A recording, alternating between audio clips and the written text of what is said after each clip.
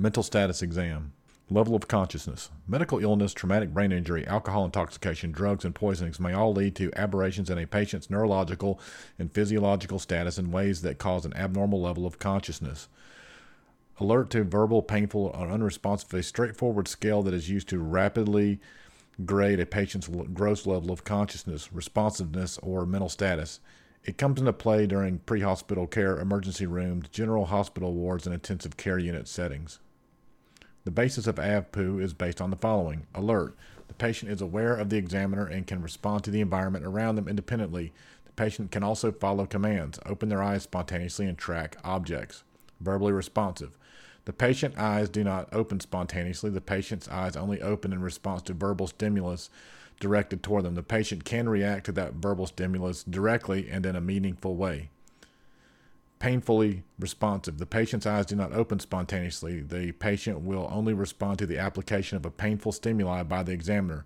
The patient may move, moan, or cry out directly in response to the painful stimuli. Unresponsive. The patient does not respond spontaneously. The patient does not respond to verbal or painful stimuli. Appearance or general behavior. The variables give the examiner an overall impression of the patient. The patient's physical appearance, apparent versus stated age, grooming, immaculate versus unkempt, dress, subdued versus riotous, posture, erect versus kyphotic, and eye contact, direct versus furtive, are all pertinent observations. Certain specific outcomes, such as unilateral spatial neglect and disinhibited behavior of the frontal lobe syndrome, are readily appreciated through the observation of behavior. Speech and motor activity. Listening to spontaneous speech as the patient relates answers to open-ended questions yields much useful information. One might discern problems in output or articulation, such as hypophonia in Parkinson's disease, the halting speech of a patient with word-finding difficulties, or the rapid pressured speech of the manic or amphetamine-intoxicated patient. Overall motor activity should be noted, including any tics or unusual mannerisms. Slowness or loss of spontaneity in movement may characterize a subcortical dementia or depression, while akathisia, motor restlessness, may be the harbinger of an extrapyramidal syndrome secondary to phenothiazine use. Affect and mood. Affect is the patient's immediate expression of emotion. Mood refers to a more sustained emotional makeup of the patient's personality. Patients display a range of affect that may be described as broad, restricted, labile, or flat.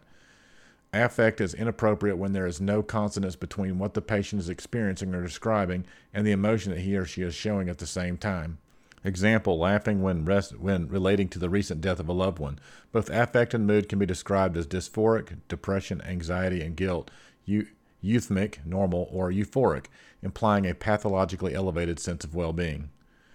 Affect must be judged in the context of the setting and those observations that have gone before. For example, the startled-looking patient with eyes wide open and perspiration beading out of the forehead is soon recognized as someone suffering from Parkinson's disease, when the paucity of the motion and diminished eye blink are noted and the beads of perspiration turn out to be seborrhea.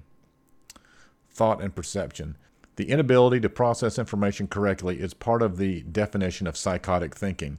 How the person perceives and responds to stimuli is therefore a critical psychiatric assessment.